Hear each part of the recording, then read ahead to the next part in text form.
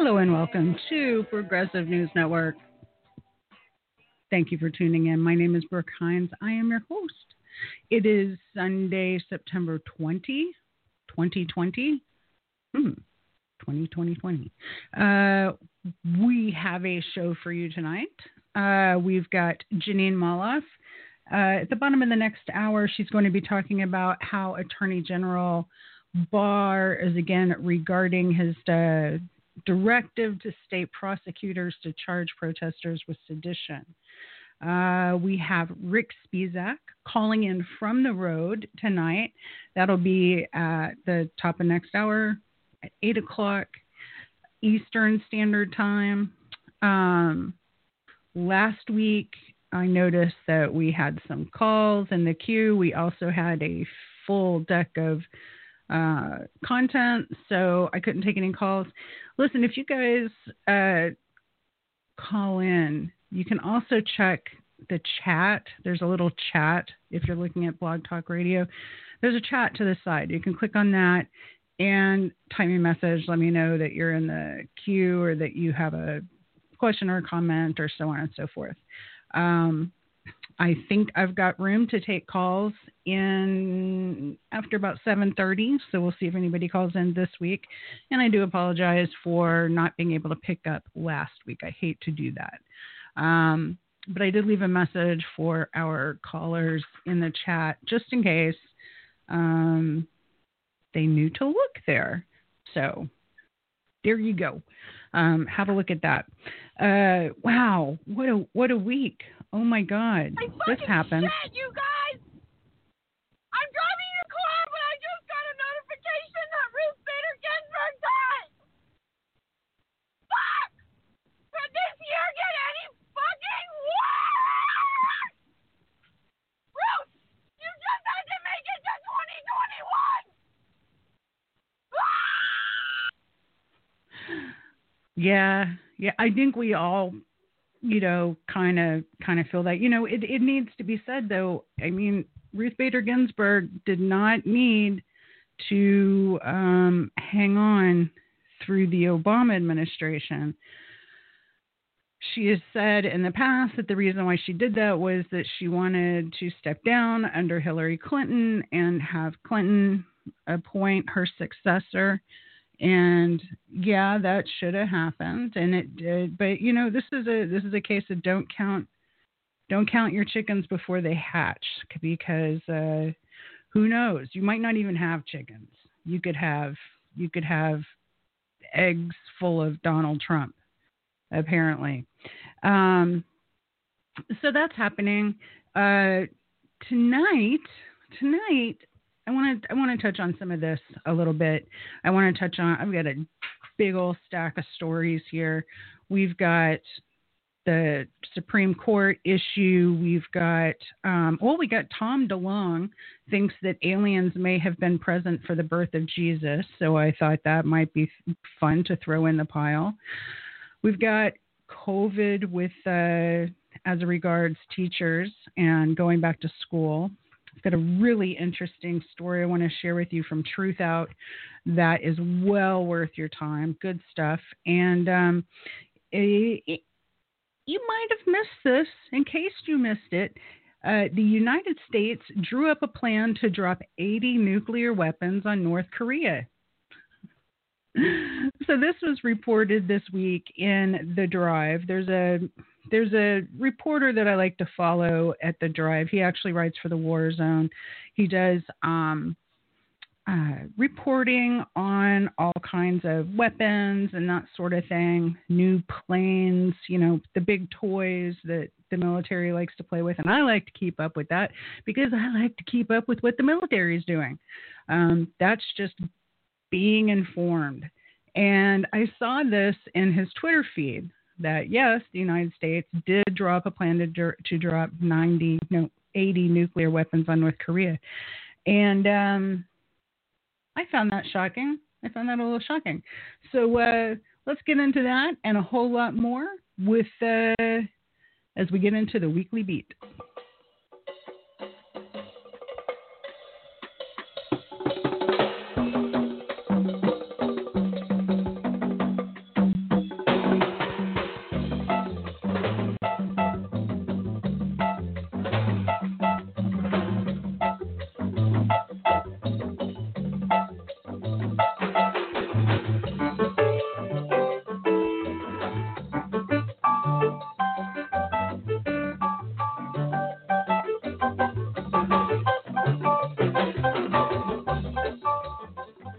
Okay, we'll roll back around to the North Korea nuclear weapons situation, but I want to just cut straight to the chase with all of this stuff that is going on with the Supreme Court. So Ruth Bader Ginsburg passed away.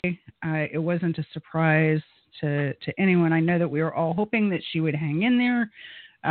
But I mean, she's had pancreatic cancer now for quite some time. And, we don't get to choose. We just don't get to choose when it is that we go. And so that has left another seat open on the court. Donald Trump has already appointed 2 Supreme Court justices. This will be his third, and I'm saying that this will be his third because I'm pretty sure that he's gonna be able to appoint this person and get them through. I think if I were blue skying this as of as of the night that it happened, I might have said, maybe the Republicans held up Merrick Garland, who was appointed in, I want to say it was June of 2016, and the Republicans disallowed that to happen. And so maybe the Democrats could pull something out of their hat similar to that. But after seeing what's been going on the Sunday shows today and reading reaction to this, I think that the case for that is exceedingly small. And the other option is for if Joe Biden wins in November, that he could, quote unquote, pack the court. And the idea of packing the court is adding some seats, keeping it an odd number of justices, but adding seats that would create more balance. Because right now we have mostly conservative justices on the court. So that's a potential that could happen, but will it? All right, let's get into it. So first thing today, Nancy Pelosi was on George Stephanopoulos' show this week. And she said she would not leverage a government shutdown. Now, it's a pretty specific strategy there, a government shutdown. But what she said is that she would not leverage a government shutdown in order to slow down Republicans' push to fill the Supreme Court vacancy following the death of Ruth Bader Ginsburg. That's in the House.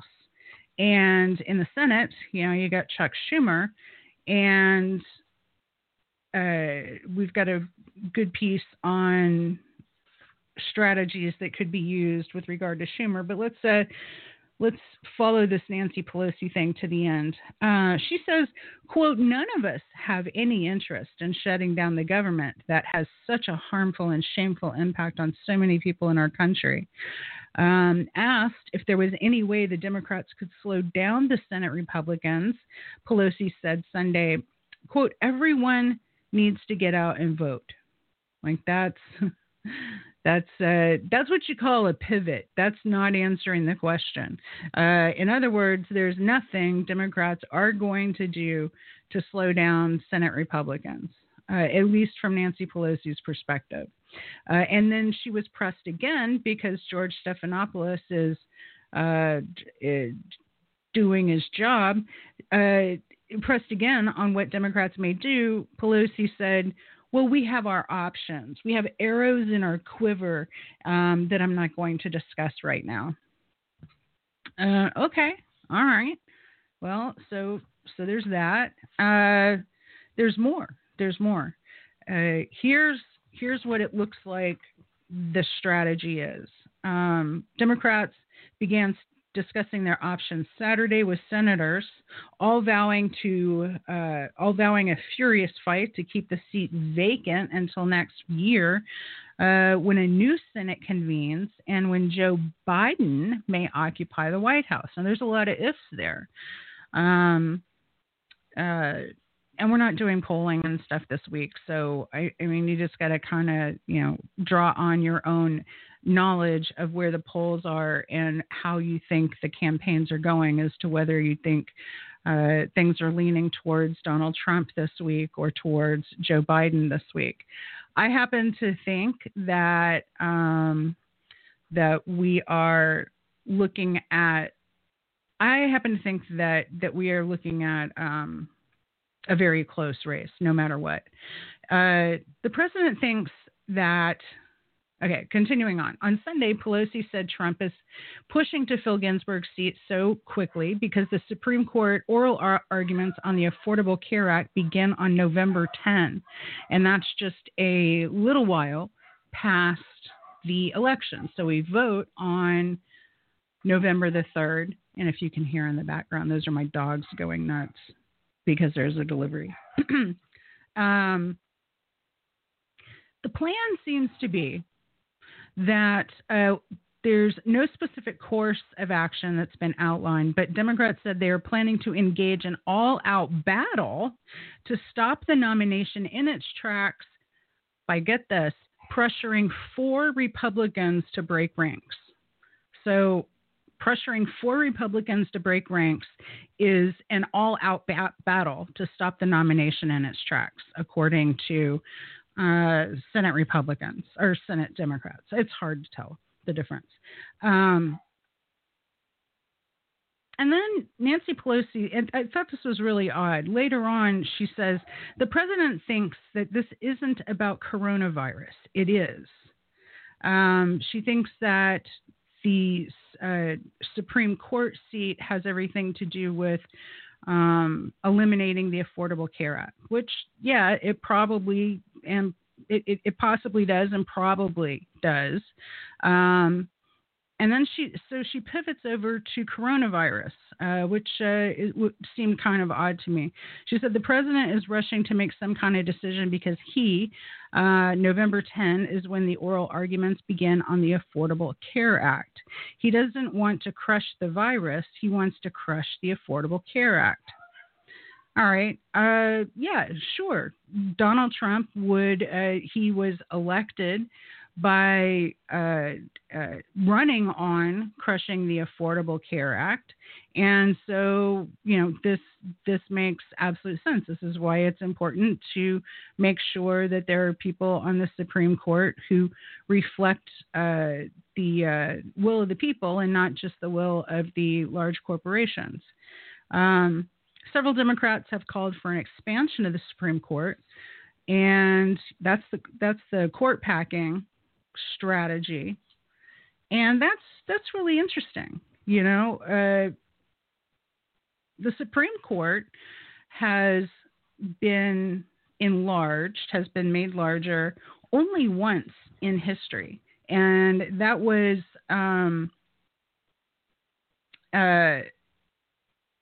when President Ulysses Grant was elected in 1868. The number was bumped back up to 9 justices after President Andrew Johnson had reduced the court to 7 justices. So this is, we're talking the late 1800s. This is 1866 when Andrew Johnson passed the Judicial Circuits Act, and then Grant, elected in 1868, bumped that number back up to 9. So this is old history right here that has to do with things having to do with the court. Franklin Delano Roosevelt had a plan to pack the court, and what he wanted to do was to bump the number all the way up to 15 justices. And he did that after his landslide re-election in 1936. He wanted to add 1 justice for every judge who had reached the age of 70, and that would have been a total of 15 at the time. Not a bad idea, but he met a lot of pushback, including from his own vice president at the time. So that didn't happen. That was one of the few things that FDR went after that actually didn't come to pass. Now, okay, fine, but what does all that have to do with what we're we're doing now, who we are now, what kind of stuff is going on now, and so you would have to look at what Biden is after. So who is Biden? What is Biden about when it comes to the Supreme Court? Do we know anything? Okay, there's a article that came out in Politico on yesterday that has a little bit of background here. The one of the most significant institutional voices against expanding the court, says Politico, is Joe Biden. In July 2019, Biden said, quote, "We will live to rue the day if the court was expanded." In a debate in 2019, so this would have been the primaries, he said it would lead to round after round of expansion and the court would, quote, "lose all credibility."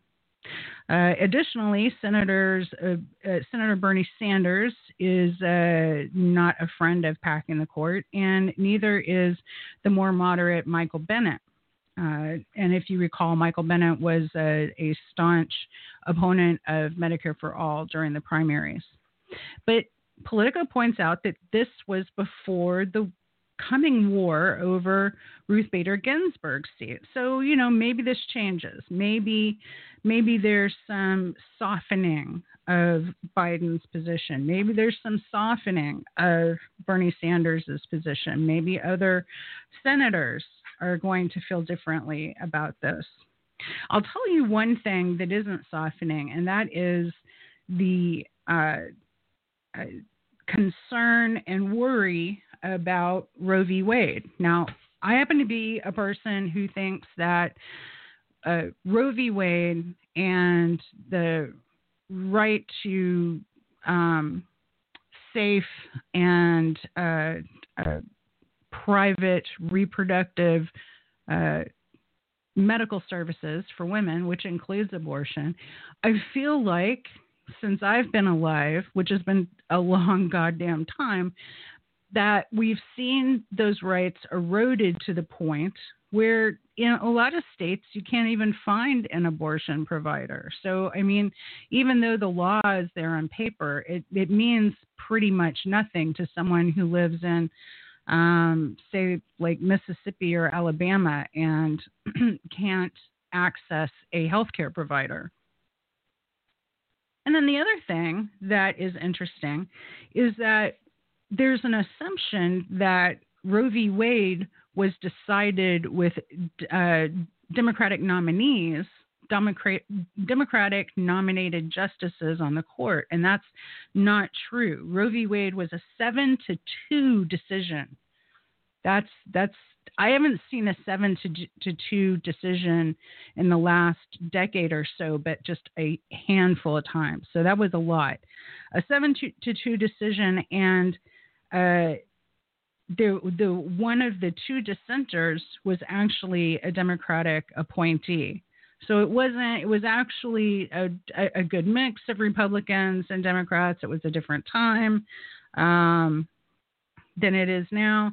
I don't know where any of these justices stand on this in terms, and we don't know what the particular case would be that would be in front of them to look at. And I kind of feel like, especially evangelical conservatives, if they were to lose the abortion issue, let me put it this way. Abortion is more valuable to evangelical conservatives and conservatives in general. It's more valuable to them as an issue that can be fought over. If it is decided in the Supreme Court that, that Roe v. Wade is completely overturned, they lose this very valuable issue. This is an issue that gets Republicans elected over and over again, reliably, all over the place, all over the United States. And to lose that would be quite a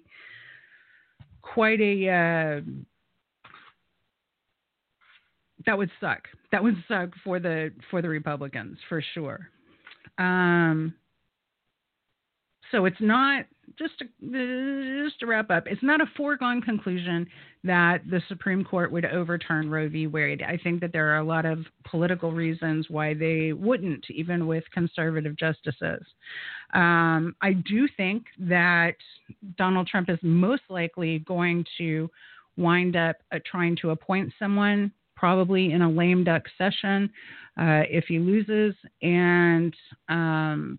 and if he wins, then he's definitely going to be appointing someone. As FDR's scheme showed, court packing doesn't have to be as simple as just elevating additional justices to the court. There are several alternatives that have been debated in legal and academic circles, ranging from giving each political party. This is an interesting idea right here.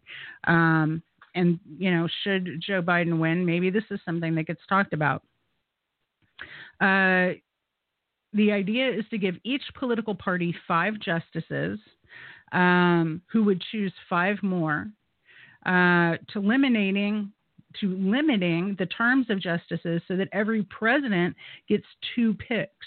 So every time a president is elected, they get to put 2 justices on the court, making all 180 federal appeals court justices members of the court, with panels of 9 chosen at random to rule over all matters, including which cases the court would take up.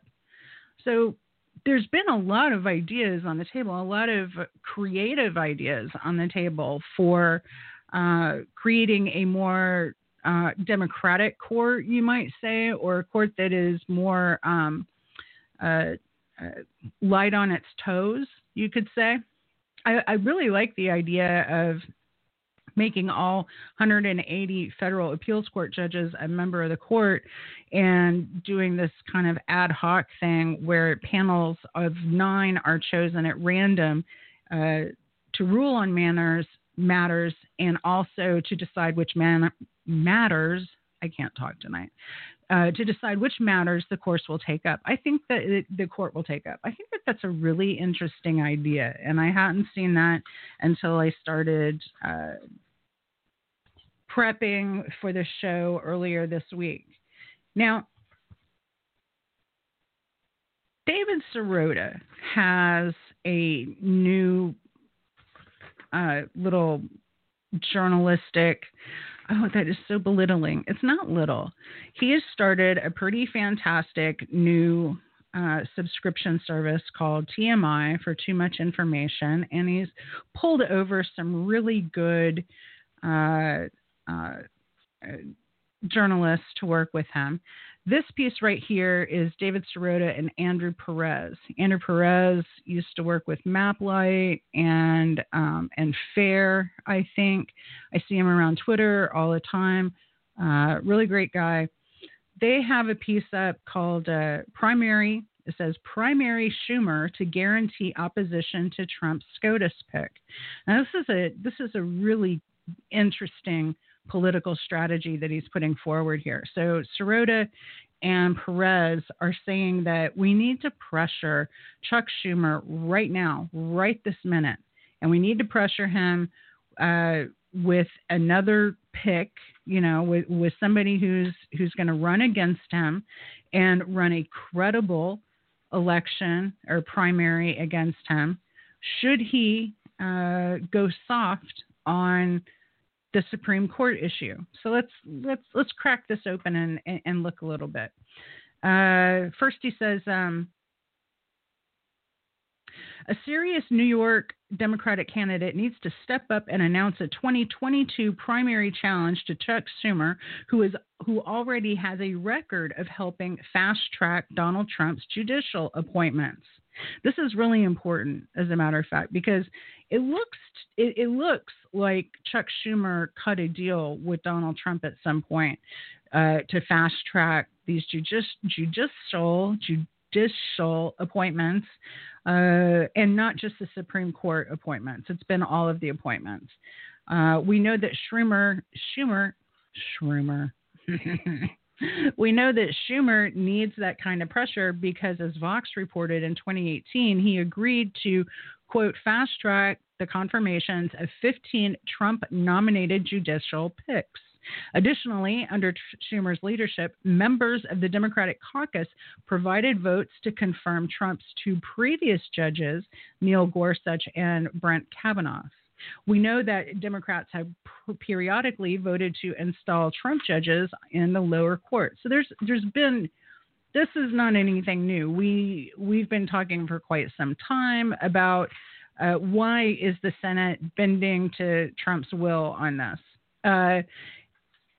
Sirota and Perez are putting forth an idea that goes way beyond pressuring Chuck Schumer with phone calls and protests, not this regular kind of political pressure that we're familiar with. What they're saying is, let's primary the guy, and it needs to be credible. And in New York, there is no shortage of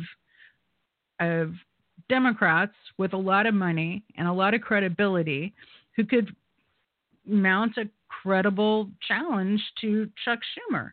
Schumer controls the party apparatus and its fundraising machine. If his excuse is he can't do anything, then he mustn't be leader. He seems to be setting up, and Pelosi seems to be backing up the idea that there's just really nothing that we'd be able to do about the Supreme Court, blah, blah, blah, blah, blah. And remember that Merrick Garland was, all that stuff that happened at the end of, or in the last year of Barack Obama's second term. It wasn't like the Republicans were cutting any slack for Obama. They went after him hammer and tongs. And it didn't require any kind of shutdown of government either, because there's a lot of things that you can do in the Senate to grind it to a halt. And they did a lot of those things. So the Senate runs on a unanimous consent system, which basically means that to do its most basic functions, all senators must consent. Like everybody has to say, yeah, we're on board. Let's take that up. In this situation, Senate Democrats have used the legal power to use the system to grind, in essence, are saying, you guys need to use that. And here's the ways that they can use that. They can refuse to grant unanimous consent for all the small things. They can force a reading of entire bills aloud. They can hold up the federal budget that the government needs to run on. That is a form of shutting down government, and that is what Pelosi mentioned that she is totally against. So, they're not leaning towards that option right now, but that's definitely something that they could do. It's within their power. They can use these tactics to try to push back any confirmation hearings on a potential nominee, and they can try to do these things at least until the next president is installed, all while reminding the public of the hypocrisy of GOP senators who said they would not try to install a judge during an election year. That's what the whole Merrick Garland thing was about during Barack Obama's late second term, was all of a sudden the Republicans were like, oh, well, 6 months or a year or whatever, that's too much into an election year, and we can't not appoint a judge with during an election year because that would be unseemly. Like as if Republicans give a hoot about what's unseemly or not. So there's this is a really good piece. Go and check it out. There's some moving pieces here. There's a special election to fill John McCain's seat. If Mark Kelly wins that race, then that'll be decided in November, and that puts another Democrat in the Senate, which means instead of needing to turn 4 Republicans, they would only need to turn 3 Republicans. Who knows? Maybe they've got. I don't understand why you wouldn't, but maybe they've got some incriminating information on some of these guys. Wouldn't that be nice to see our team actually play hardball for once? if Republicans still go forward with an appointment, then all of this becomes the justification for Democrats to immediately pass legislation in the new Congress to expand the court. Again, assuming that Joe Biden wins. If they push through a nominee in a lame duck session, we got to go nuclear on that. We got to push back on that in the strongest possible way. And then Sirota, while it seems like this kind of pressure may or may not play with people, will it have an effect on Chuck Schumer? Is this the kind of thing that an elected senator or member of the House of Representatives, is that something they would even respond to? And David Sirota gives a really good example of how it's been successful in the past. So in 2010, Arkansas Democrat Blanche Lincoln, and some of my listeners might remember this, Blanche Lincoln faced a progressive primary challenge, and all out of nowhere, she shifted from being a reliable Wall Street ally into a populist who championed a crackdown on the derivatives that blew up the global economy in the financial crisis. So she did a 180-degree turn. And then get this. As the Wall Street Journal noted at the time, she shifted because she knew she could pay an electoral price at home if she didn't. That's what she told the Wall Street Journal. Thank you, David Sirota, for putting that piece out and for making all of this kind of make sense. Just to, put a bow on this, I want to say there's a lot that when the Republicans are in the minority, it seems like they can do just everything they want. When the Democrats are in the minority, it seems like our answer is like, oh, we just have to roll over for everything. And I don't believe Republicans have any special magical power that grants them the ability to fight back when they're in the minority and we don't. It's just that they are responding to their voters in a way that Democrats don't respond to their voters. All right, we're going to take a short break and be right back.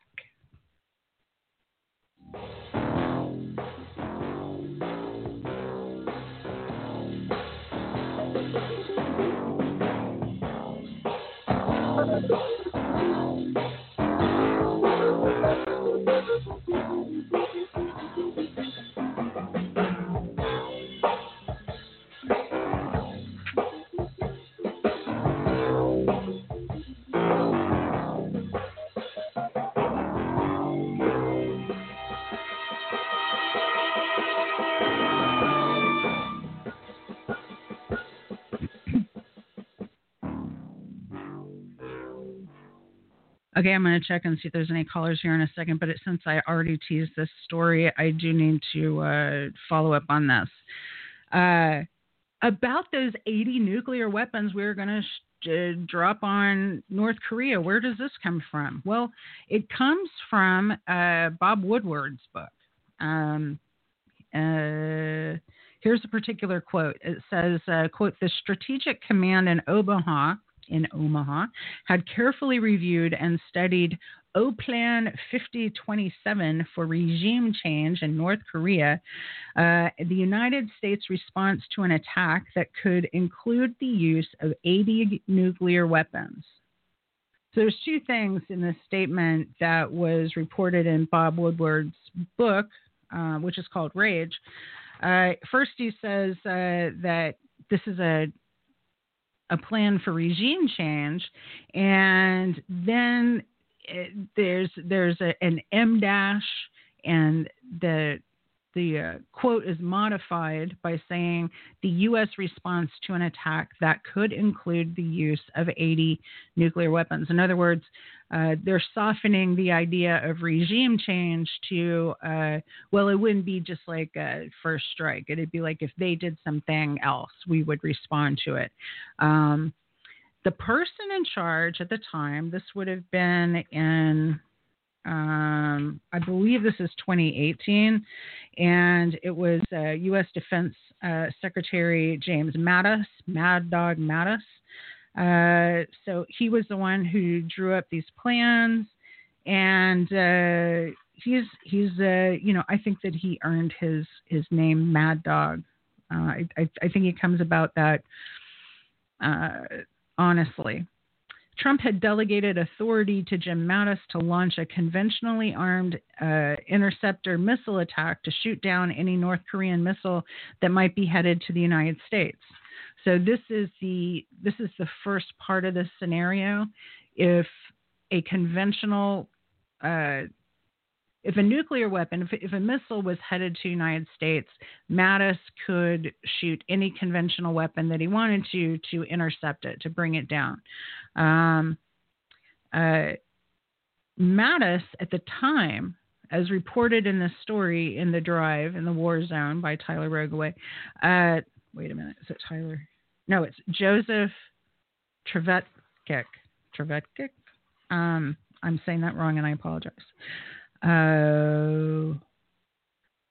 Mad Dog Mattis's level of concern about North Korea at the time, and this is August 29, 2017. It was so high at the time that he slept in his gym clothes, Woodward claims. He said that there was a light in his bathroom. If he was in the shower and they detected a North Korean launch, apparently this light in his bathroom would flash at him. That doesn't seem pleasant, does it? None of this seems pleasant. There's another little tidbit in this article that I think is worth sharing, aside from, the butt-puckering scariness of 80 nuclear bombs being dropped on a very small country on the other side of the world. That the Secretary of Defense, in this case it was Mattis, travels around with an SUV that follows him that allows for full communications and full ability to manipulate the nuclear arsenal. So he can essentially, the idea of a football is kind of quaint. It's not like it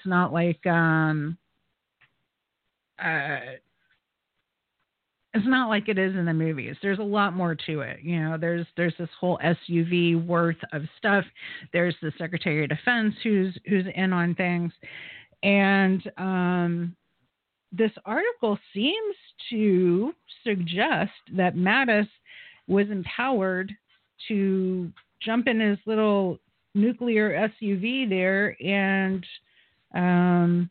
respond in any way he saw fit to an attack. I mean, this is why we have a Secretary of Defense and so on and so forth. But just so you know, the stories about there being a nuclear football and there's two guys in a missile silo and they both have to turn the key and all of that, that's not quite the way it is. That's Hollywood. That's from the movies. Things have changed since way back then. Real quick, I mentioned Tom DeLonge. Tom DeLonge thinks aliens may have been present at the birth of Jesus. So, from the sublime to the ridiculous, we've got, 80 nuclear bombs dropping on somebody, on North Korea.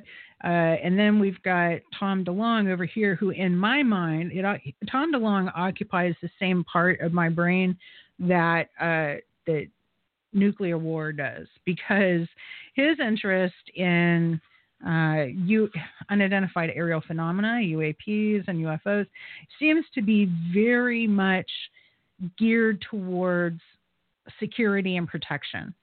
And his concern seems to be that these spaceships are going to attack us. That's why he's been going, and the To the Stars Academy that he helped form have been talking to the Senate Select Committee on Intelligence to have some language written into the Intelligence Authorization Act that would help declassify some of the information with regard to UFOs. Now, here's exactly what Tom DeLonge said. This is an article in altpress.com, something that was shared over and over on UFO Twitter, which is where I picked it up. He says, with regard to this UFOs and Jesus situation, he says, the Star of Bethlehem, was that a star or a craft? Because a star is really big and it wouldn't be hovering over a manger. Okay, yeah, all right. I'm down with that. Yeah, a star wouldn't hover over a manger. That's right. Exactly. It wouldn't. I don't know if it's aliens though. And Tom DeLonge continues. He says, quote, anybody can go on the CIA website and read thousands of reports. There's just a vacuum of our conversation. Our government has had decades of the very difficult burden of dealing with something that is extremely advanced but poorly understood. They need time to dig into this, to understand it, to gather data, and to analyze it. Well, I guess so, especially if there's aliens hanging around with JC.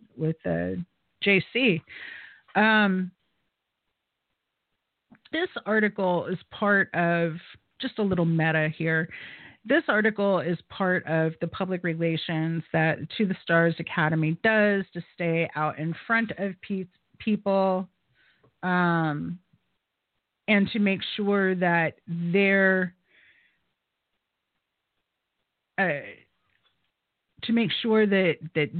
version of stuff is getting across. Let's see, yes. So he puts out these little tidbits. Now this is, I just want to say, like, anybody can come along, and people have been doing this for years on the show Ancient Aliens and so on and so forth, and speculating about archaeology and certain this and that. My sense of To the Stars Academy has always been that they were at least positioning themselves publicly as being hard science and being prepared to back up what they're doing with science. And this just seems really weird to me, just like out of left field. So I don't know, keep an eye on it. He says, to wrap up, he says, quote, I can't say much. Yeah, I can't say much.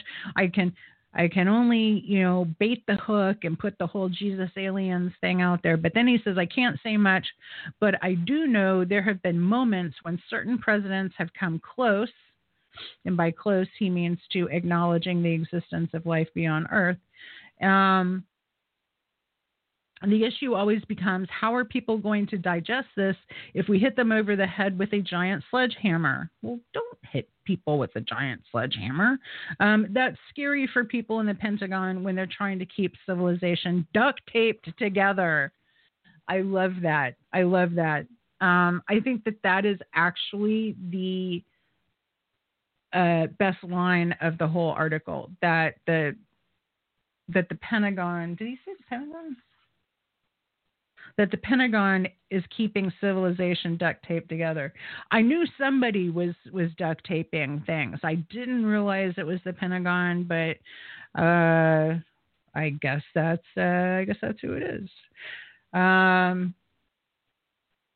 It looks like we have a caller. I'm going to bring the caller on. I've got two other little stories, but let's see what this caller 321. Hello, caller 321. What's up with you? What do you want to talk about?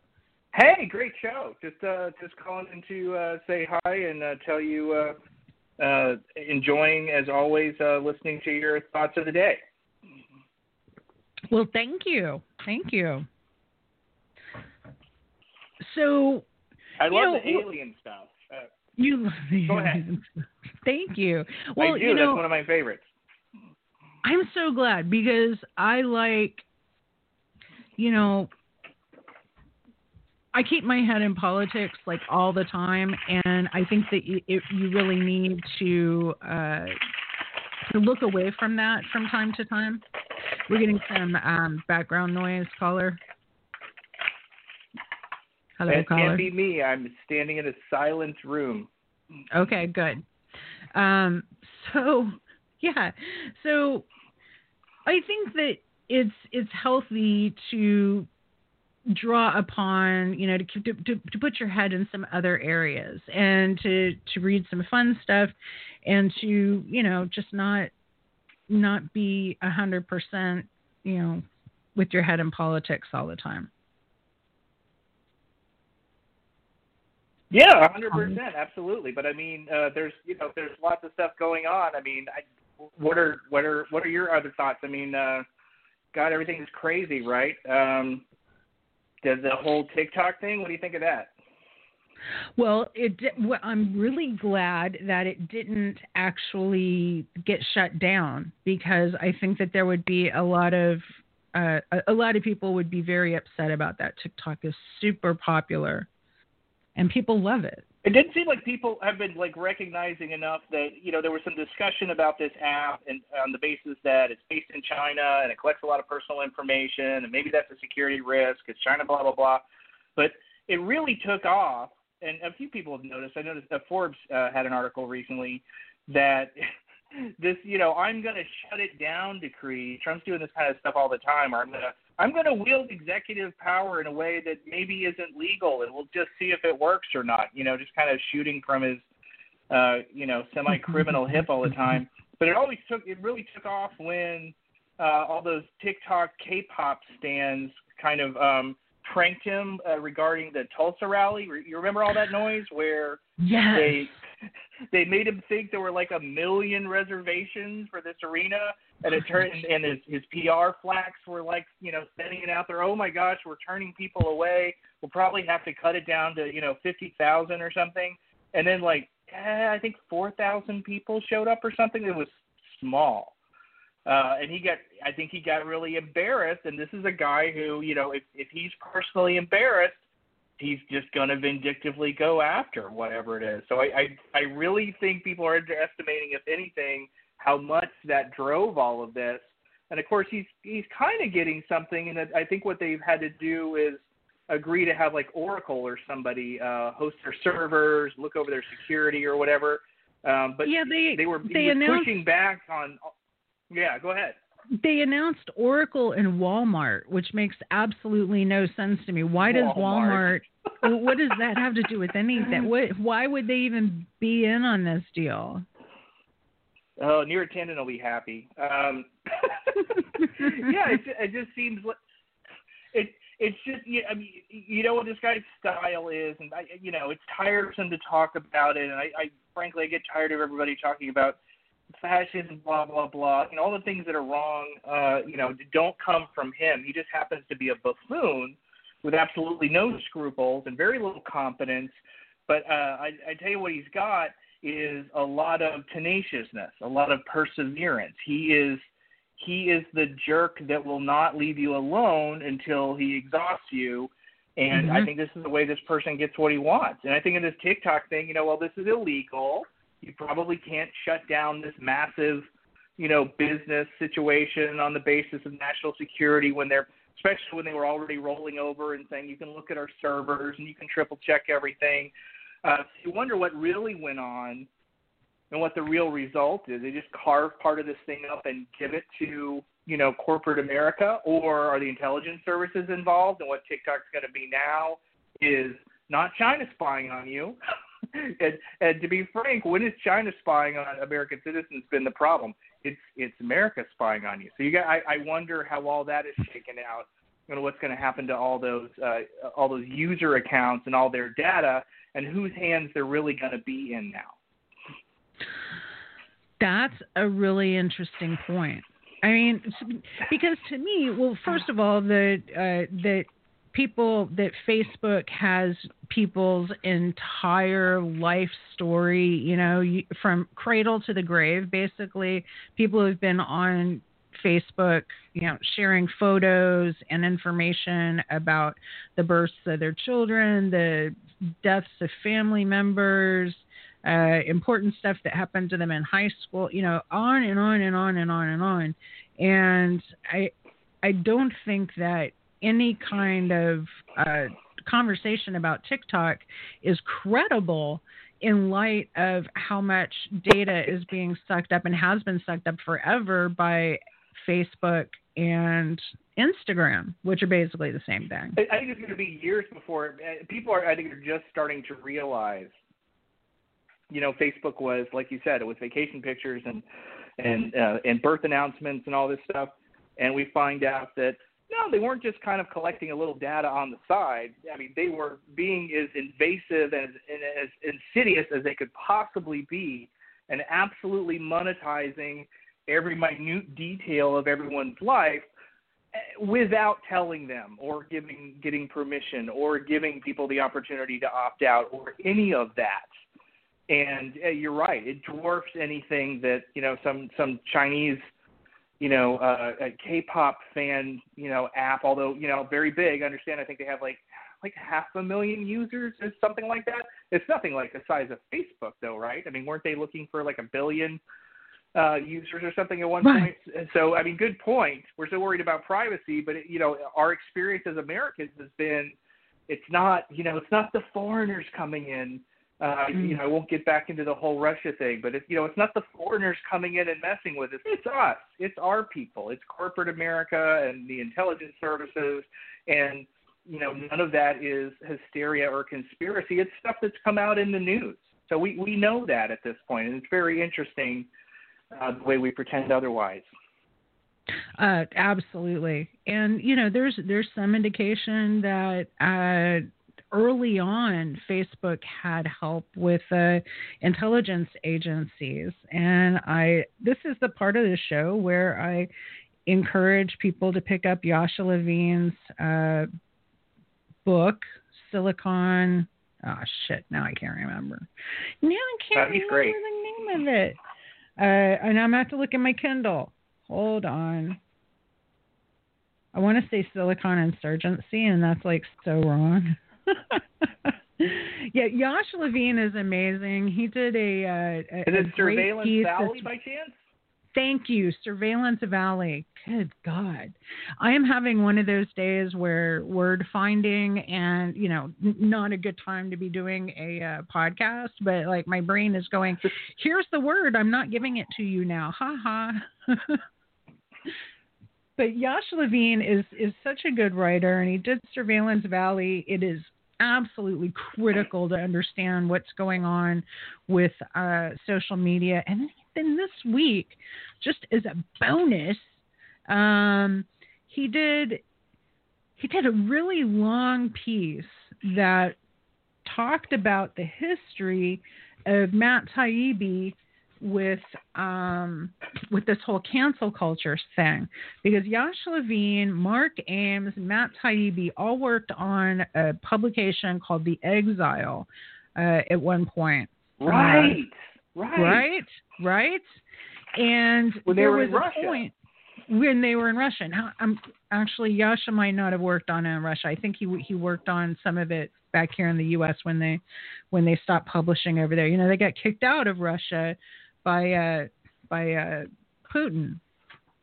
So, do you remember when all of that smear tactics were happening against Matt Taibbi? He was getting ready to put out a book. I think it was the I Can't Breathe book. And all of these people started going after him about the stuff that was satire. They were writing satire in the Exile, and they went after him. And instead of standing up for the publication, he said it, or saying that it was satire, or making a case for making a case against cancel culture. Instead of doing that, instead of standing up for himself, instead of doing all the things that he's very angry about right now, he he basically blamed Mark Ames. He basically blamed his coworker, and so Yasha Levine, spills all the tea. I mean, if you want to, if you like that sort of thing, and I think from time to time, just like with the UFOs, sometimes it's fun to turn your attention from straight up politics and indulge a little bit of something else. Just put some other information in your head, and that's kind of how I file this sort of thing. But yeah, absolutely. Yasha Levine, I don't understand check him out. Yash is actually a Russian immigrant, I think. So I think he probably did live there at some point because I think he's from there. I think he is Russian. Yep. And I don't know what's going on with Matt Taibbi either in his cancel culture crusade. It seemed I think you've talked about it on the show. It seemed to start with the whole thing with Li Feng, and it's just gotten weirder from there. I don't know what kind of crusade he's on, but it's not doing him any good, and it's kind of off-putting for people like me who really enjoy his writing and his point of view, by and large. Yeah, and I've been putting off writing about it because I find it tedious, but I'm pretty inspired by Yasha Levine's piece, and so the piece that I've taken notes on is just a very basic critical analysis of what it is that Taibbi has put out there, because I think that my sense is that as I've read through this stuff as it came out piece by piece, that there are some real big holes in logic, and there's some jumping to conclusions, there's ignoring Occam's razor, there's just a lot of bad reasoning. And so I think that absolutely. I'm not as deep as you are, but it seems to me like he's been sort of deliberately obtuse, I guess, would be the main thing wrong with the way he's talking about cancel culture all of a sudden, and misunderstanding the difference between punching down and punching up, which is, kind of critical to all these discussions. Is it, is it the powerful institutions smashing someone for not getting in line, and that's not the same as, sort of the country or the culture writ large rising up against something, offensive, distasteful, or dangerous. The little people, if you will, like kind of coming up and saying we're not going to tolerate this. That's not the same kind of danger. It's not fraught in the same way, And he seems particularly worried about academics and academia twisting itself into knots, and I don't know. I think he's either deliberately missing a lot of the point, or he's just missing the point. But it almost seemed like something set him off. Yeah. And he kind of took off down this path, and he's standing at the bottom of a hole with a shovel that he probably ought to put down. That's a good way of putting it. That is an awesome way. As your friend Rick would say, yeah. Speaking of Rick, I think we might have Rick teed up and ready to join us at the top of the hour. So is there anything else, caller, that you wanted to bring up? Well, I don't know. You've been so nice letting me talk on air and everything. I mean, what are you watching on television? I know you were big into Lovecraft Country, and that's very politically fraught and interesting. I'm watching that too. Oh my God! If listeners are not watching Lovecraft Country, you've got to watch Lovecraft Country, because it's everything. Cool. It's got great politics, and it's just really good storytelling. And are you, if you're watching anything on HBO, are you watching about that NXIVM sort of self-improvement / sex cult thing with that Rainier guy, I think was the name of the guru, and they all went down with Allison Mack, who was Rainier, right? And like that woman who was like third banana on the Smallville show years ago, Allison Mack was sort of like a big leader, and it's just an unbelievable story where these women ended up getting these horrible brands put on them and all that. It's quite a story, and it's I find all that the dynamics of cults, especially in America, where we feel like we're so educated and prepared and know better, Or maybe that's a silly thing to say because obviously we're not and we don't. Well, life imitates but it's a fascinating dynamic. Life imitates art, imitating life. So there's another show, and I'm not sure what channel it's on, if it's HBO or what, but it's The Boys. And in The Boys, there is a group that is, so to me, NXIVM is like a Scientology light, you know? Absolutely. He stole from Scientology. Yeah, it's clear in the show. Absolutely. And they show in this other show, the Boys. There's this whole arc about a hero that falls out of grace, and to get back in with things, he has to join this Scientology / NXIVM group to get his groove back, and prove that he's a good guy or whatever. And it's all. I think that's Amazon thing. Prime. I've seen that show too. That's a good show. Amazon Prime. Okay, so. Yeah, pretty sure. Listen, we need hello Amazon Prime. We could definitely use some sponsorship here. And as evil as you are, great, yeah. I promote a lot of books that talk about how evil Amazon is, so they ought to be a sponsor. All right, caller. Well, thank you so much for calling in, and watch Lovecraft Country tonight. I think NXIVM might also be on tonight, so check it out. Also, and anyone listening, check it out. Thank you so much for calling in. And I had another caller who I lost because it was just he called in really early in the show. It was like 10 or 12 minutes into the show or something. And I'm sorry I missed you. But thank you, 321 caller. And we're going to take a short break, and we'll be back with Rick Spisak.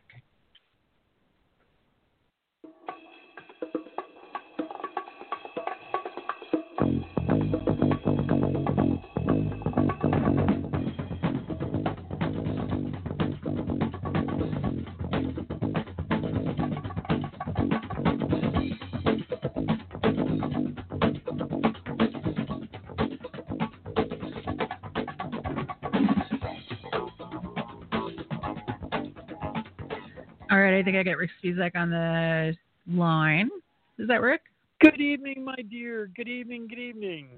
Oh, it's so good to hear your voice. I understand thank you, my dear.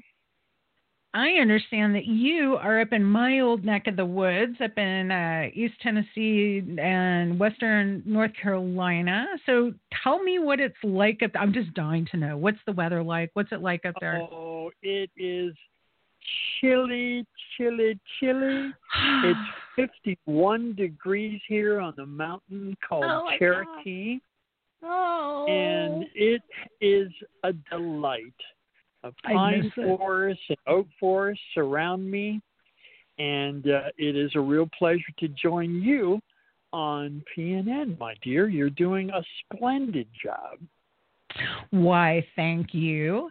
Wow. So it's like the news is actually doing all the work for me. There's an embarrassment of riches.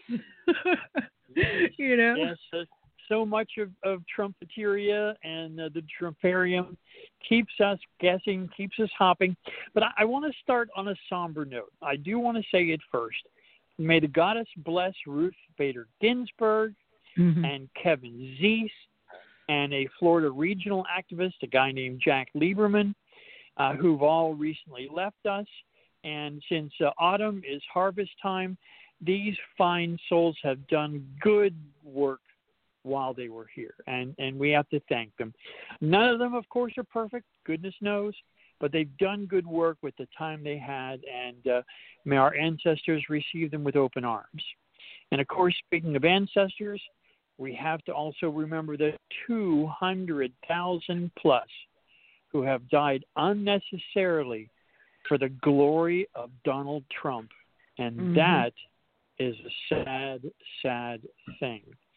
And I want to do one more sad thing before we go on to something better. I want to mention that police extrajudicial murders are in Florida as well. Recently, a young father from the migrant community was slain by a police officer who decided, judge, jury, executioner, right there, boom, boom, boom.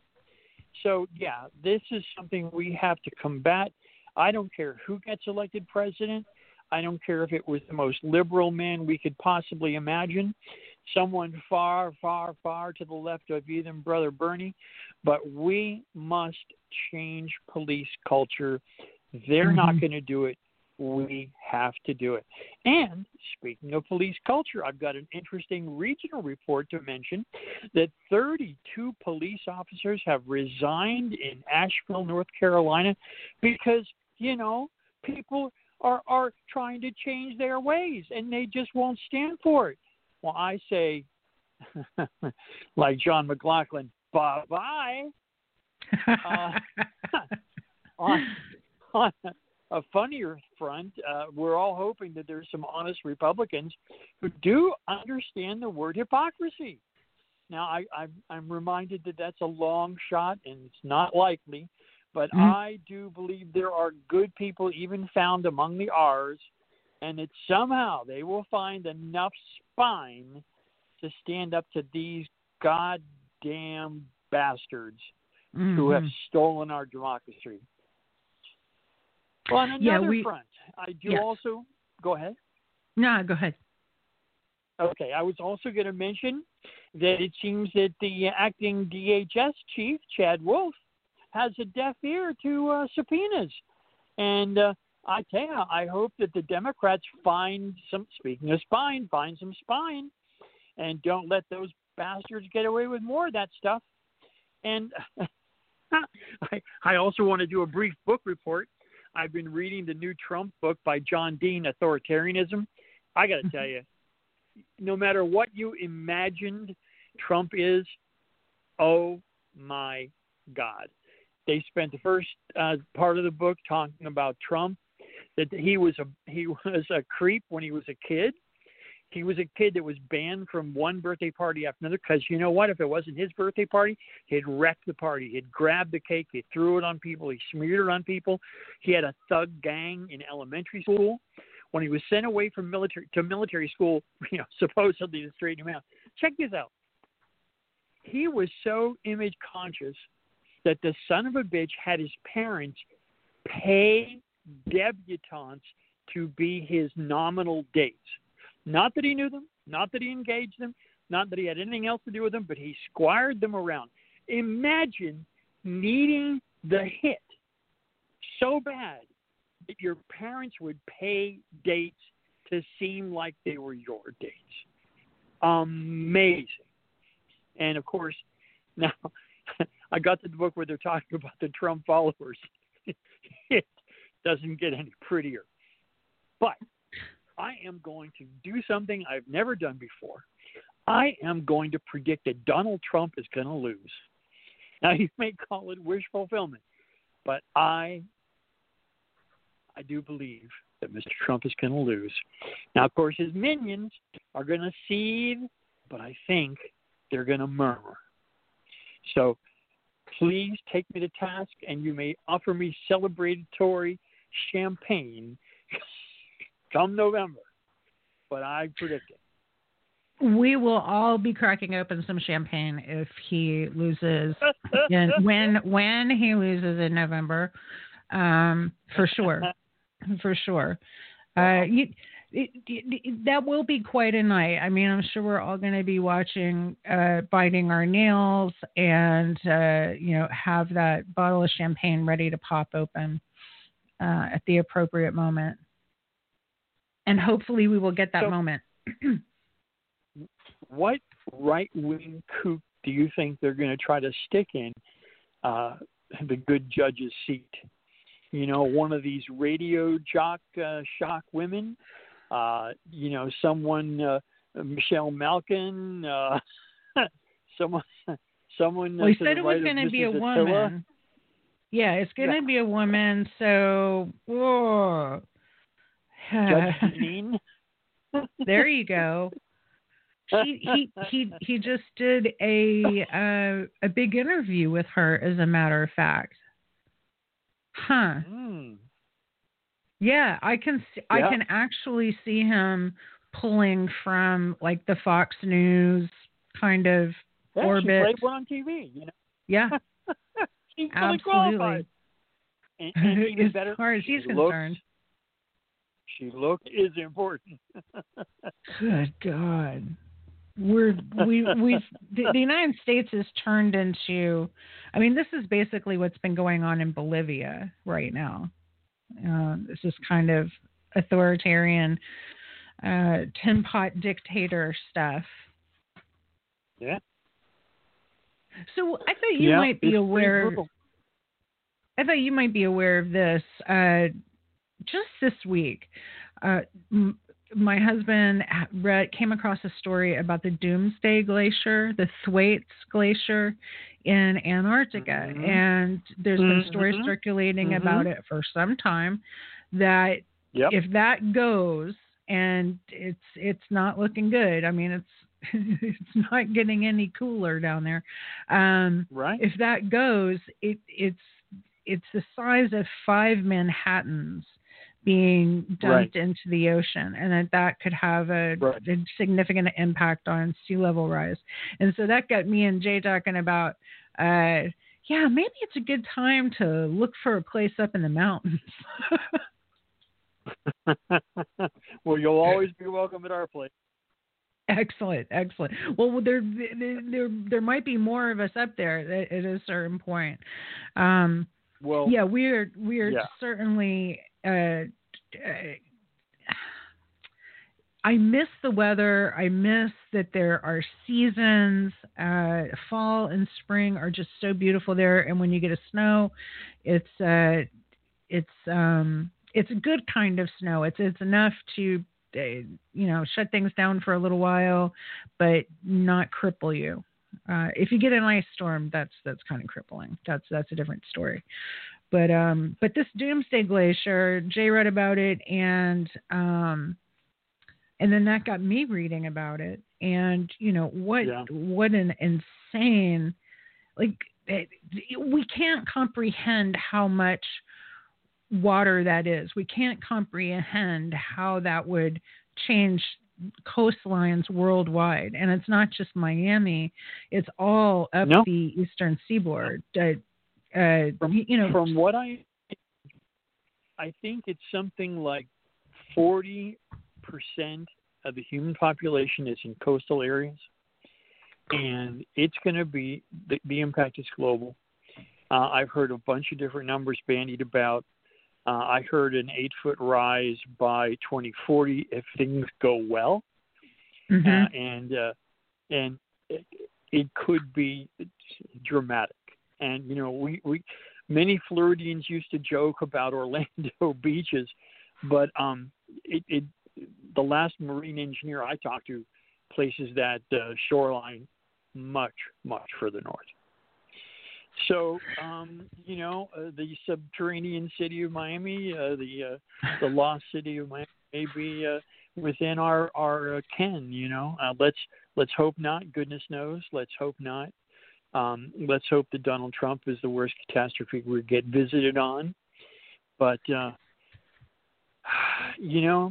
I still see, I'm sure you do, the scoffers, the people walk around without masks on. And, the toll just keeps increasing. They're mandatory. Masks are mandatory up here.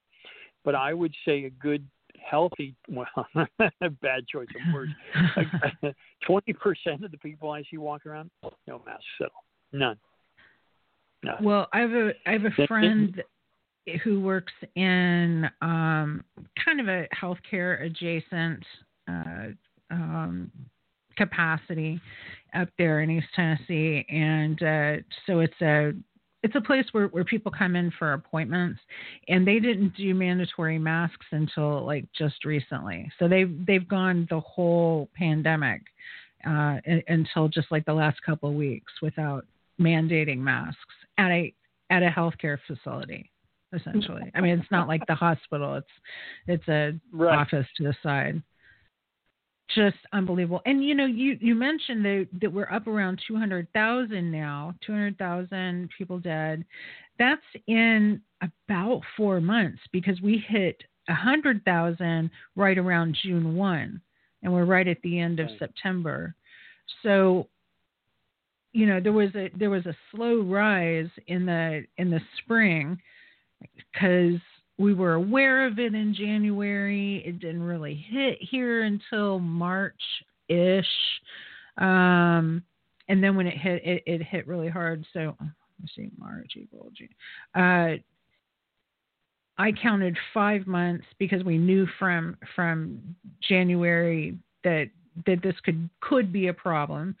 So 5 months to get to 100,000, 4 months to get to 200,000. Does that mean it's going to be 3 months to get to 400,000? I mean, is that the way these numbers are going to shake out? I certainly hope not. Yeah. The thing is that you have to be aware, if you want to think about it seriously, that the number of reported cases and the number of actual cases, I've heard the actual cases are doubled. And what you have to, we have to realize that when these numbers go through the stratosphere like that, the impacts across industries, the impacts across the economy, the impacts across education are just doubling and doubling and doubling. Colleges that are opening are seeing massive infection rates. Schools that are opening are seeing infection rates rise.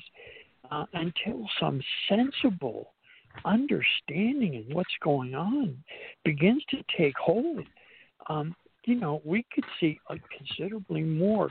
And these just insane dates that Mr. Trump is announcing, that when the vaccine will be available.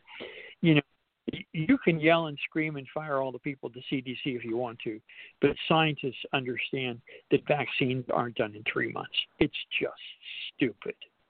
And it shouldn't be done. The people who believe that are and of course then you hear the anti-vaxxer contingent then becomes quintupled, because no one believes that.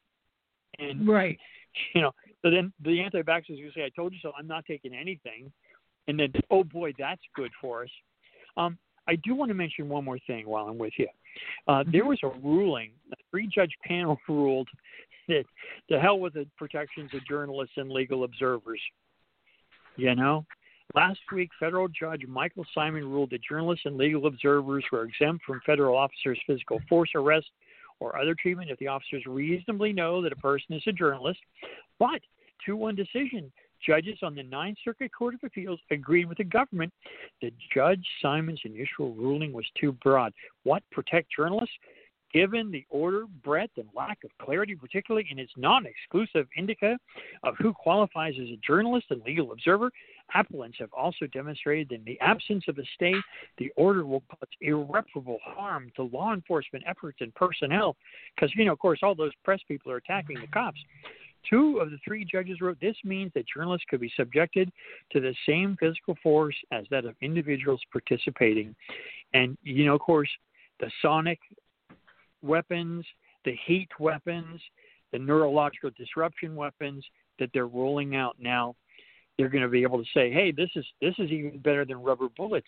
It doesn't cause a welt. It just destroys your nervous system. What a great improvement. Wow. Well, I have a story right in front of me from Truthout, and it's an excerpt from a long-form interview, and it says, life in the U.S. has the hallmarks of a low-grade war zone. And so this is an interview with someone who was a non-embedded journalist. So he was a real journalist in the Iraq War. Yeah. And they're talking about the protests here in the United States and the way things are kind of shaping up. And so they're saying let's see. It says, we are now living in a low-grade war zone in this country. If you go to any of these Black Lives Matter protests on any given day, at least subconsciously, you know you could die. A white nationalist could show up in a car and drive through a demonstration with his car, or show up with an AR-15 and just go off. You could get COVID-19. I mean, there are multiple threats to your health right now. Understand the psychic trauma and the psychic stress that we're all living under in this country at this time. Meanwhile, the empire is essentially in its last stage, and he means the American empire. This is where it eats itself and starts attacking its own citizens, and that's his description of what he saw in Iraq, in other places where they were, suffering a collapse. Going to be an interesting season, that's for sure. It is. It absolutely is. Thank you so very much for your time tonight. It's been a real joy talking with you again. And my regards to your family. Please stay safe. We're up here searching for the next lab, the next studio, the next library, the next perch for these free birds. Thank you so much. Thank you so much, Rick. So good to talk to you. Wonderful. All right. My regards to you. Bye-bye. Bye-bye. All right, you guys, it's such a treat to talk to Rick. He's been on the road. They've been doing this thing with the RV, and I'm super jealous. It's exactly what I would like to be doing today, as a matter of fact. That would be fabulous. And I'm super jealous of anybody who is got jacket wearing weather right now. Oh my gosh. It is finally starting to feel a little bit less oppressive here in Florida, so that's good. I don't want to finish up with this one article, though.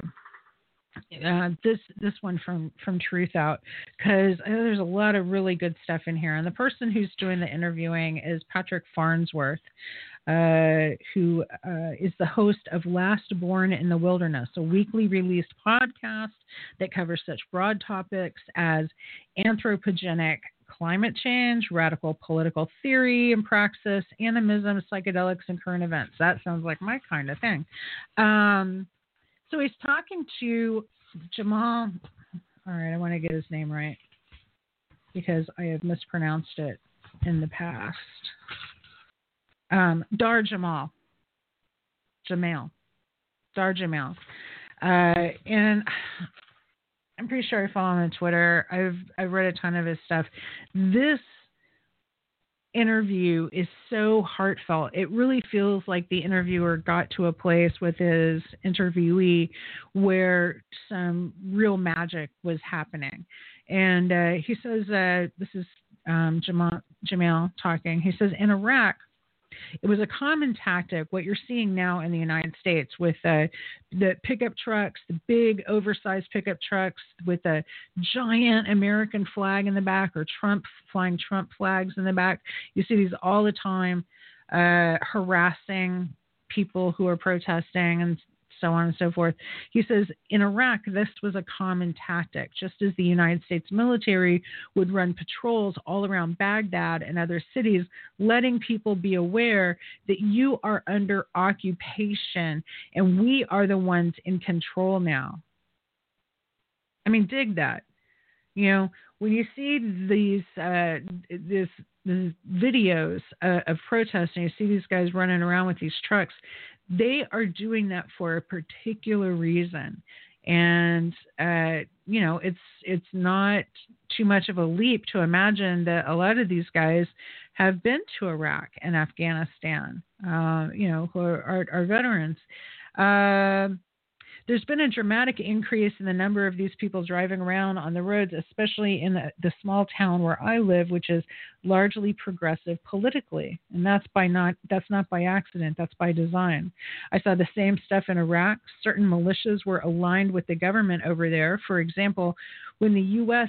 did away with Saddam and his minority Sunni government, within a year and a half, Prime Minister Nouri al-Maliki was installed into power. Shia-aligned and Shia militias were starting to take over. In the aftermath of the siege on Fallujah, the Iraqi government came with an Iranian-backed Shia militia and the Iraqi military into Fallujah, a staunch Sunni, very conservative city. They brought them in to do the dirty cleanup and subjugate the Sunni population there. What we're seeing here, he says, is kind of akin to what was going on there, where we see far-right white nationalist militias responding to these Trump dog whistles, doing things like driving vehicles through Black Lives Matter demonstrations and protests, or just sometimes blatantly opening fire on them.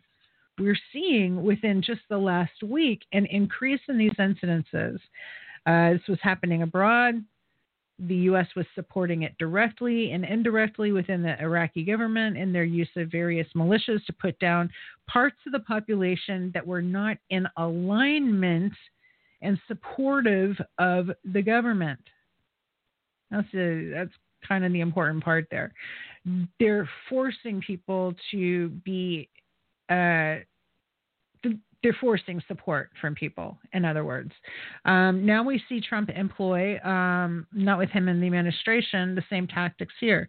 He's, let's blow the dog whistle. Let's tweet out another white power tweet, as Trump did last Sunday. It doesn't matter that he takes his messages down. Once the message is sent, it's sent. He just keeps showing his staunch core supporters of his base. He says, I'm with you. I've got your back. Keep supporting me. And they will keep supporting him.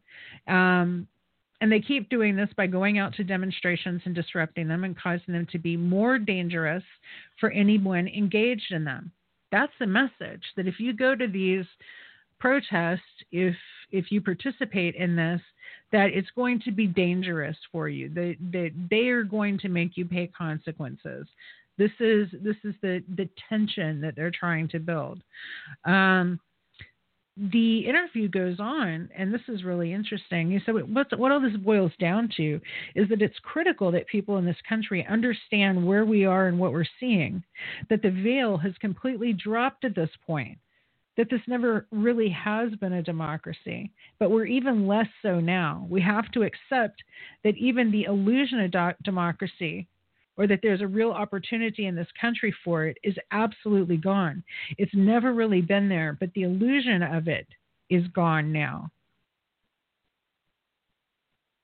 And he says, are we going to accept that we have a government that is out to get us? Are we going to accept that their response to a global pandemic is that they want people to die? They want people of color to die? They want people that are not rich to die? Oh, that's a big one. Don't go by what they're saying. Just look at what they're doing. Illusions made it comfortable for a lot of us to live in this country, and I think that there was an opportunity. And I think that there was opportunity and freedom. So he's saying that there's opportunity and freedom if you drop the veil of illusion and really face up to what's going on around us right now. All right. Taking a really short break, and I'll be right back with Jeanine Molloff.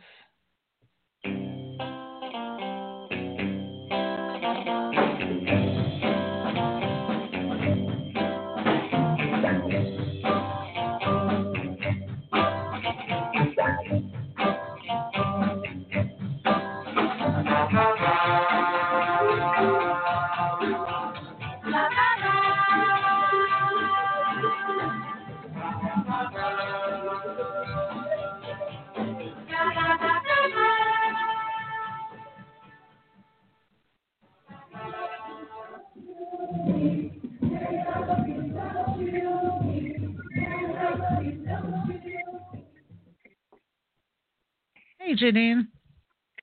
Hey, Brooke. Looks like I'm piggybacking on what you had been talking about this week. Super. Well, and there's so much abuse and so little time to cover it all.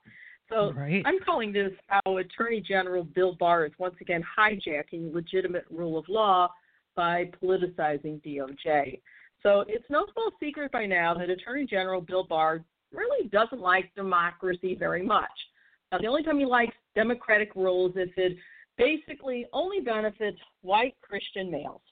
Period. That's my opinion, and I'm entitled to it. In fact, he seems to really view popular democracy with the same contempt society, legitimate people would aim at pedophiles. So I'm looking at the Levin report from Vanity Fair, I believe it was, and, basically the title is Bill Barr Wants Protesters Charged with Trying to Overthrow the U.S. Government by Beth Levin.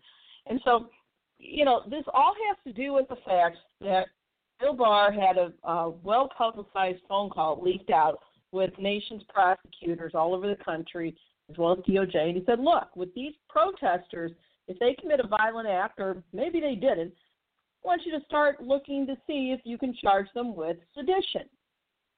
And even if there are state laws that cover what they might have done, I still want you to do this. Now, most people think of sedition as basically anything where you criticize the government and you can be arrested, kind of like what happened before the United States existed. And if you criticize King George, you'd find yourself, on the end of a rope hanging from a tree. But sedition is more than that these days through a series of Supreme Court decisions, so that when they're really going to charge them with sedition, what they're really doing is accusing them of treason. And that is something altogether different. This isn't just about silencing dissent. This is about discrediting any legitimate dissent, no matter where it came from.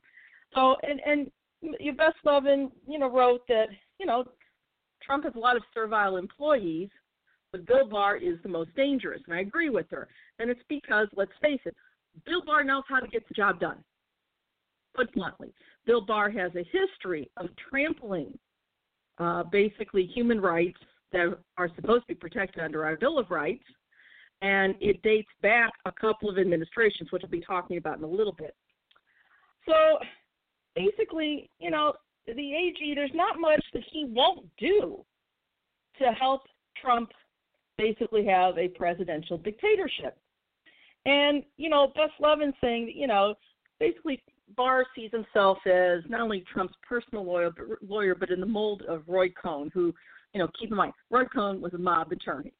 He worked for the mafia, but that's another thing. So, Barr spent time, according to Beth Levin, discrediting the Mueller investigation. He's been involving the DOJ in the push to basically keep Trump's tax return secret.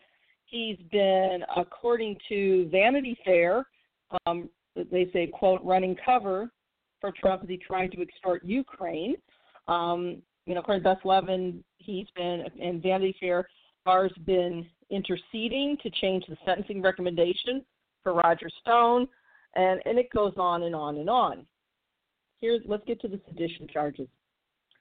The Wall Street Journal, not exactly a bastion of liberalism, okay? Hardly.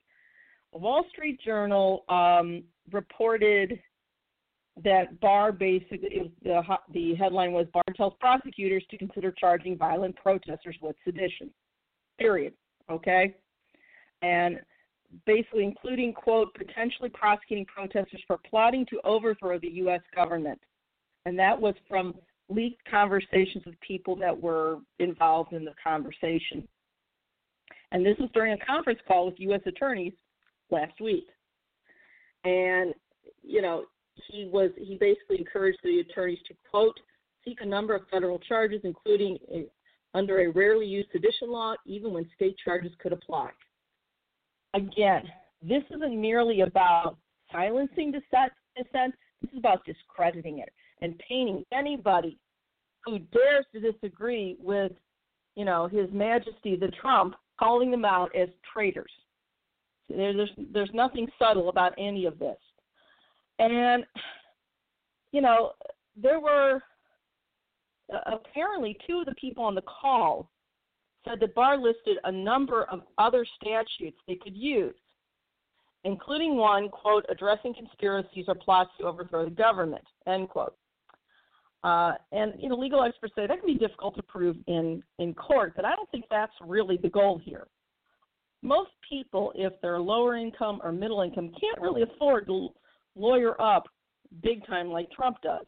So if they find themselves on the receiving end of a criminal indictment for sedition, it's going to have a terrorizing effect, so that people that might want to participate in legitimate protest won't. That's the real goal here, and Barr knows it. So, and here's the thing. To bring a sedition case, given the law, prosecutors would have to prove that there was actually a conspiracy to either attack officials of the government or government agents, and it would have to pose what's legally considered an imminent danger, like right here, right now. And it was explained a little further by Jenny Carroll, who's a University of Alabama law professor.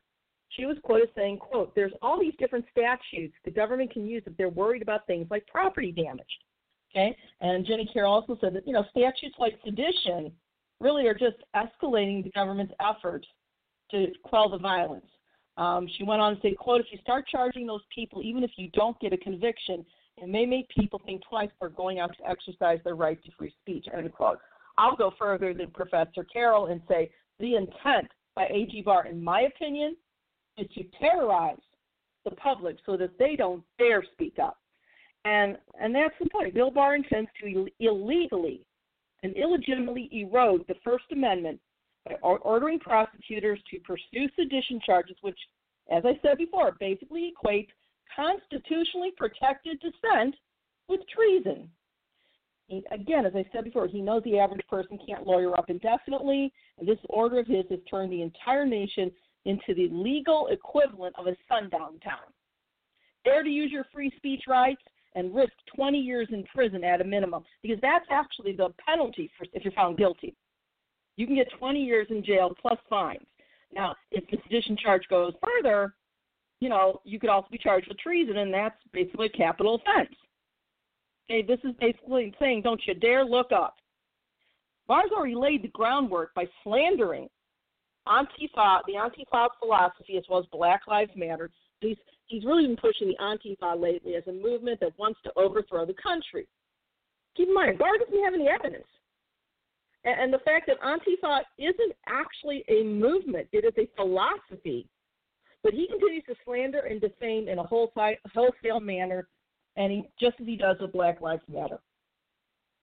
And so there was an NBC News interview, and Barr was quoted, quote, "No question, Antifa is a movement. They have websites. They are organized. Anyone who has spent a moment at these things and heard their chant and what they're calling for can see right away that they say they are revolutionaries, that this is a revolution," end quote. All right. None of this should shock us. It's coming from Bill Barr. Bill Barr, when we get back into his career, he has a long history of abusing human rights. And this is according to the ACLU. And there was a report written by Manar Wahid, who at the time in 2019 was the senior legislative and advocacy counsel at ACLU, and Brian Tashman, who was at that time the political researcher and strategist at ACLU. And they put an update. This was written apparently right before Bill Barr was confirmed to be the next AG. And basically what they saw is that Barr has a long record of stomping on human rights, starting with the George H.W. Bush administration. That's W's daddy. He defended discriminatory racial profiling. He defended in the lead up to the Persian Gulf War, where the FBI illegitimately questioned hundreds of Arab Americans. You can see specters of how Japanese Americans were abused and then interred illegally. And once again, the FBI, according to the Washington Post, the FBI claimed the interviews were to solicit information about possible terrorism. Barr then was serving as a deputy attorney general at the time, and he defended the FBI. And he claimed, quote, to solicit information about potential terrorist activity and to request the future assistance of these individuals. Okay? Community activists saying the FBI was singling them out, questioning their loyalty because, they were Muslim, because of their identity. Some of these same people that were profiled that way, were asked about their political views, their travel plans, if they knew any terrorists. And again, this was all based on national origin, not on any evidence. Okay, right there should have been enough to disbar William Barr. So, and again, it was ineffective, all right, but that didn't matter. Bill Barr, at that time during Bush Sr., he supported secret military trials. Right after the 1988 Lockerbie bombing, Barr floated in Newsweek. Newsweek reported then that Barr pushed the idea of a president convening secret military tribunals to try people accused of involvement of terrorist activities. But again, military tribunal really isn't a court of law. It is a mockery of a court. He also revived the idea of secret military trials after 9/11. He testified in support of W's decision to order them without congressional authorization. Again, there was in that memorandum that the ACLU published. Barr told, according to govinfo.gov, he told the Senate the president has the power to order such trials, quote, as long as he cites national defense interests. We've talked about Bill Barr on this show before. His idea of a unitary executive goes far beyond that. He really believes in an elected monarch, okay? And everybody else is supposed to be subservient. I despise Donald Trump, but if I were Donald Trump, I'd be very suspicious of Bill Barr, okay? Because I think he sees himself, in my opinion, as the puppet master. But that's my opinion. So Barr also went on to say that, quote, no war need be declared for this power to come into being. So a president doesn't need a war to push for military tribunals with all their injustice. And he also claimed that, quote, there's no geographical limit, quote, end quote, for the president to use those powers. He also said that anyone who was declared a foreign adversary, quote, is not entitled to constitutional protections, end quote. In the Bill of Rights, the Constitution, it speaks about these rights are extended to all persons, not to citizens, not to foreign adversaries. It doesn't matter what your political status is, the person, you have human DNA. But recently, Barr really just has pointed out that he thinks the president should have virtually unchecked security powers. Barr said, quote, the real threat to domestic liberties is the artificial restriction of our powers of national defense by gratuitously expanding constitutional guarantees beyond their intended office. End quote. He supported back then endorsing detention and denying rights. Okay, during the George H.W. Bush era, he endorsed when the administration used Gitmo to detain Haitians at the time that were trying to seek asylum here in the U.S. They were denied access to legal advice during their asylum hearings, and that was according to Scholarship Law UNC.edu. And a federal judge, according to the Washington Post, rebuked the government as they were basically indefinitely detaining Haitians and denying them legal counsel. Again, this was during George Bush Sr. The Trump administration just goes on and on and on. So Bill Barr's attacks on our First Amendment rights should be considered as typical Bill Barr doctrine. Now he's become so emboldened that he's threatening DOJ arrest of duly elected mayors who refuse to obey the Trump abuses. And he's beginning with the mayor of Seattle. And no, this is not a joke. CNN reported the Seattle mayor says Barr's suggestions to charge her are chilling. It was an article written by Dan Berman and Paul LeBlanc, September 17th. Seattle Mayor Jenny Durkin was quoted on Wednesday. She said a report that Bill Barr suggested prosecutors consider filing charges against her, as reported again by CNN in the politics section, is, quote, chilling and the latest abuse of power from the Trump administration, end quote. And basically, the New York Times reported Barr asked prosecutors in DOJ Civil Rights Division to see if they could charge Durkin as a result of how she handled the protests this summer, when there were some protesters. They established what they called a police-free zone in downtown Seattle.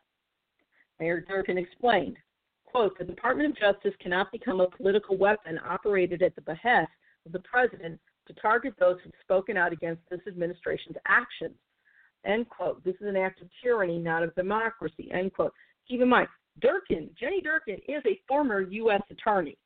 She knows the law, and she knows what DOJ is supposed to be doing.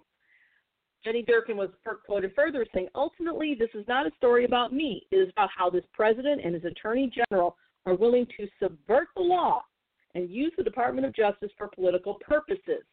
It is particularly egregious to try to use the civil rights laws to investigate, intimidate, or deter those that are fighting for civil rights in our country, end quote.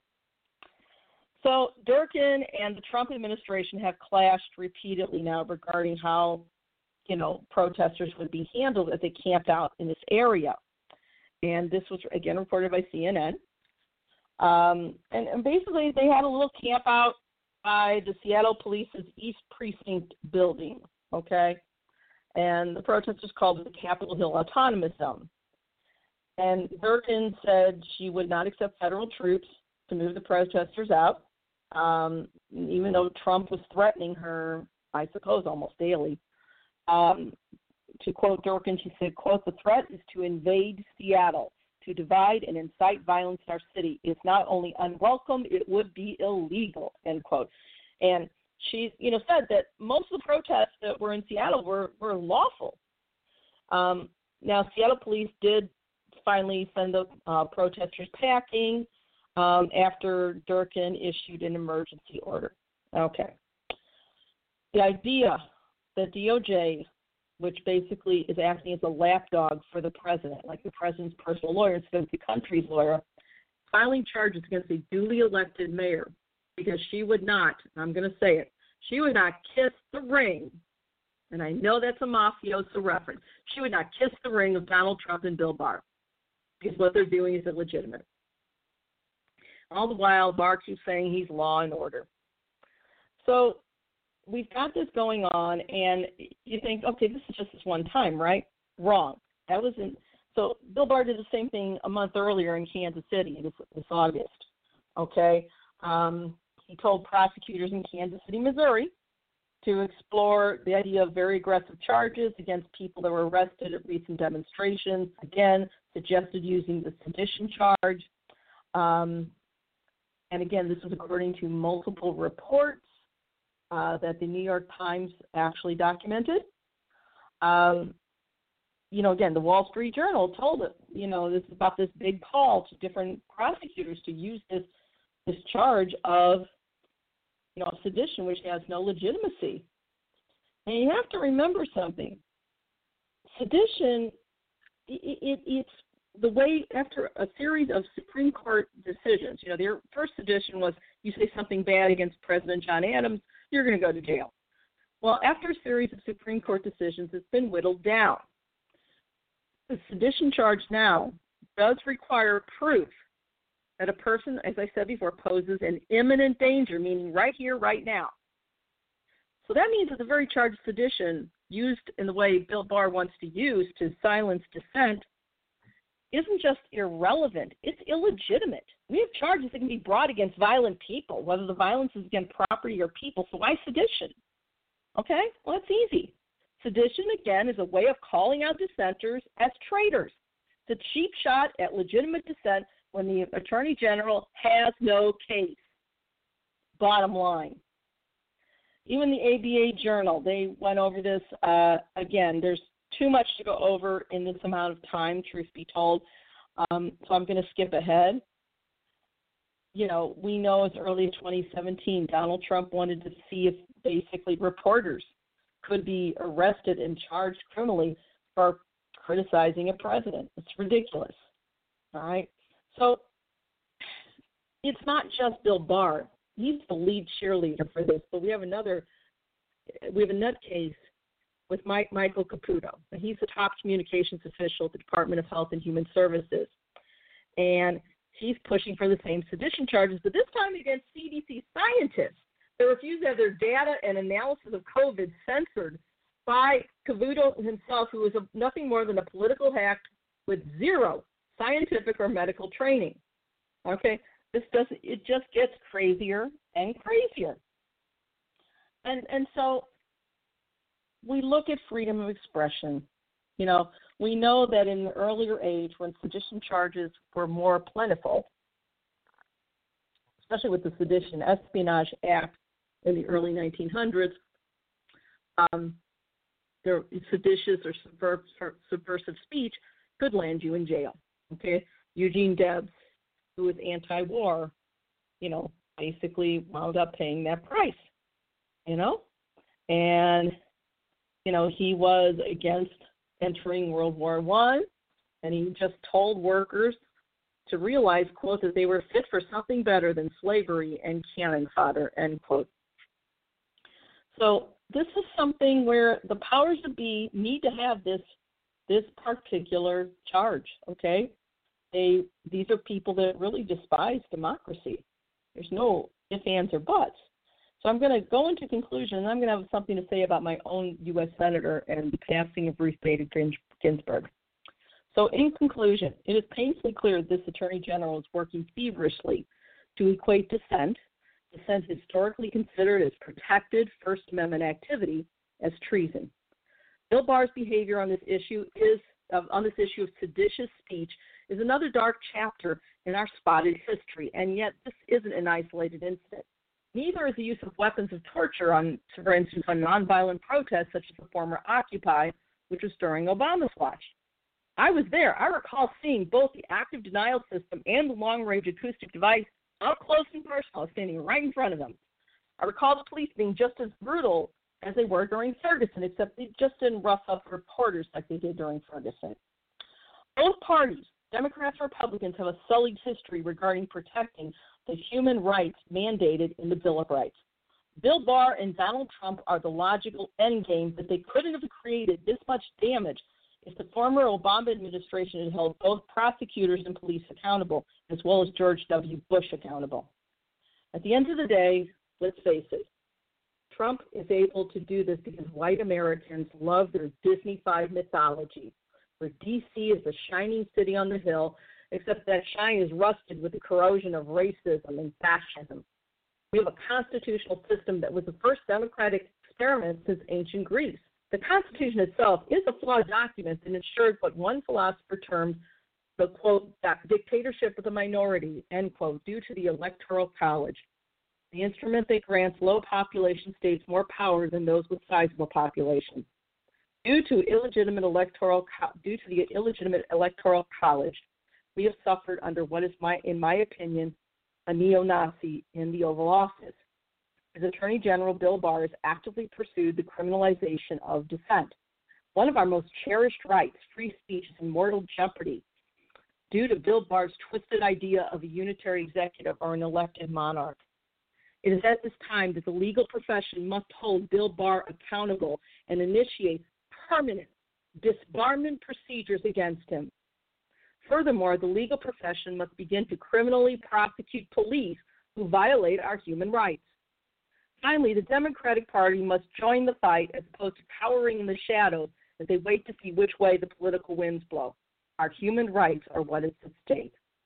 Now, that's my report there, and what I'm going to do now is I'm going to take a few minutes and talk about my unfortunate U.S. Senator Roy Blunt, who is, I believe, number 4 in the national GOP leadership. Just this past weekend, as we began Rosh Hashanah, Ruth Bader Ginsburg passed away. She was one of ours. And even though she hasn't even been buried yet, Mitch McConnell is planning to hold hearings to replace her. Now, my own U.S. Senator Roy Blunt has backed Mitch McConnell on this. No surprise there. But his hypocrisy is beyond the pale. He basically said that because we don't know what's going to happen with the election, and he mentioned the not just irregularities, but the fraud of mail-in voting. He went there. We have to have a fully staffed Supreme Court to make the decision. Now, keep in mind, in 2016, they said, "Oh no, we've got," and Roy Blunt says, in 2016, we had both houses of Congress. And you know what? We can wait a year because we're a year until after we get a new president. We're not going to let Obama appoint anybody.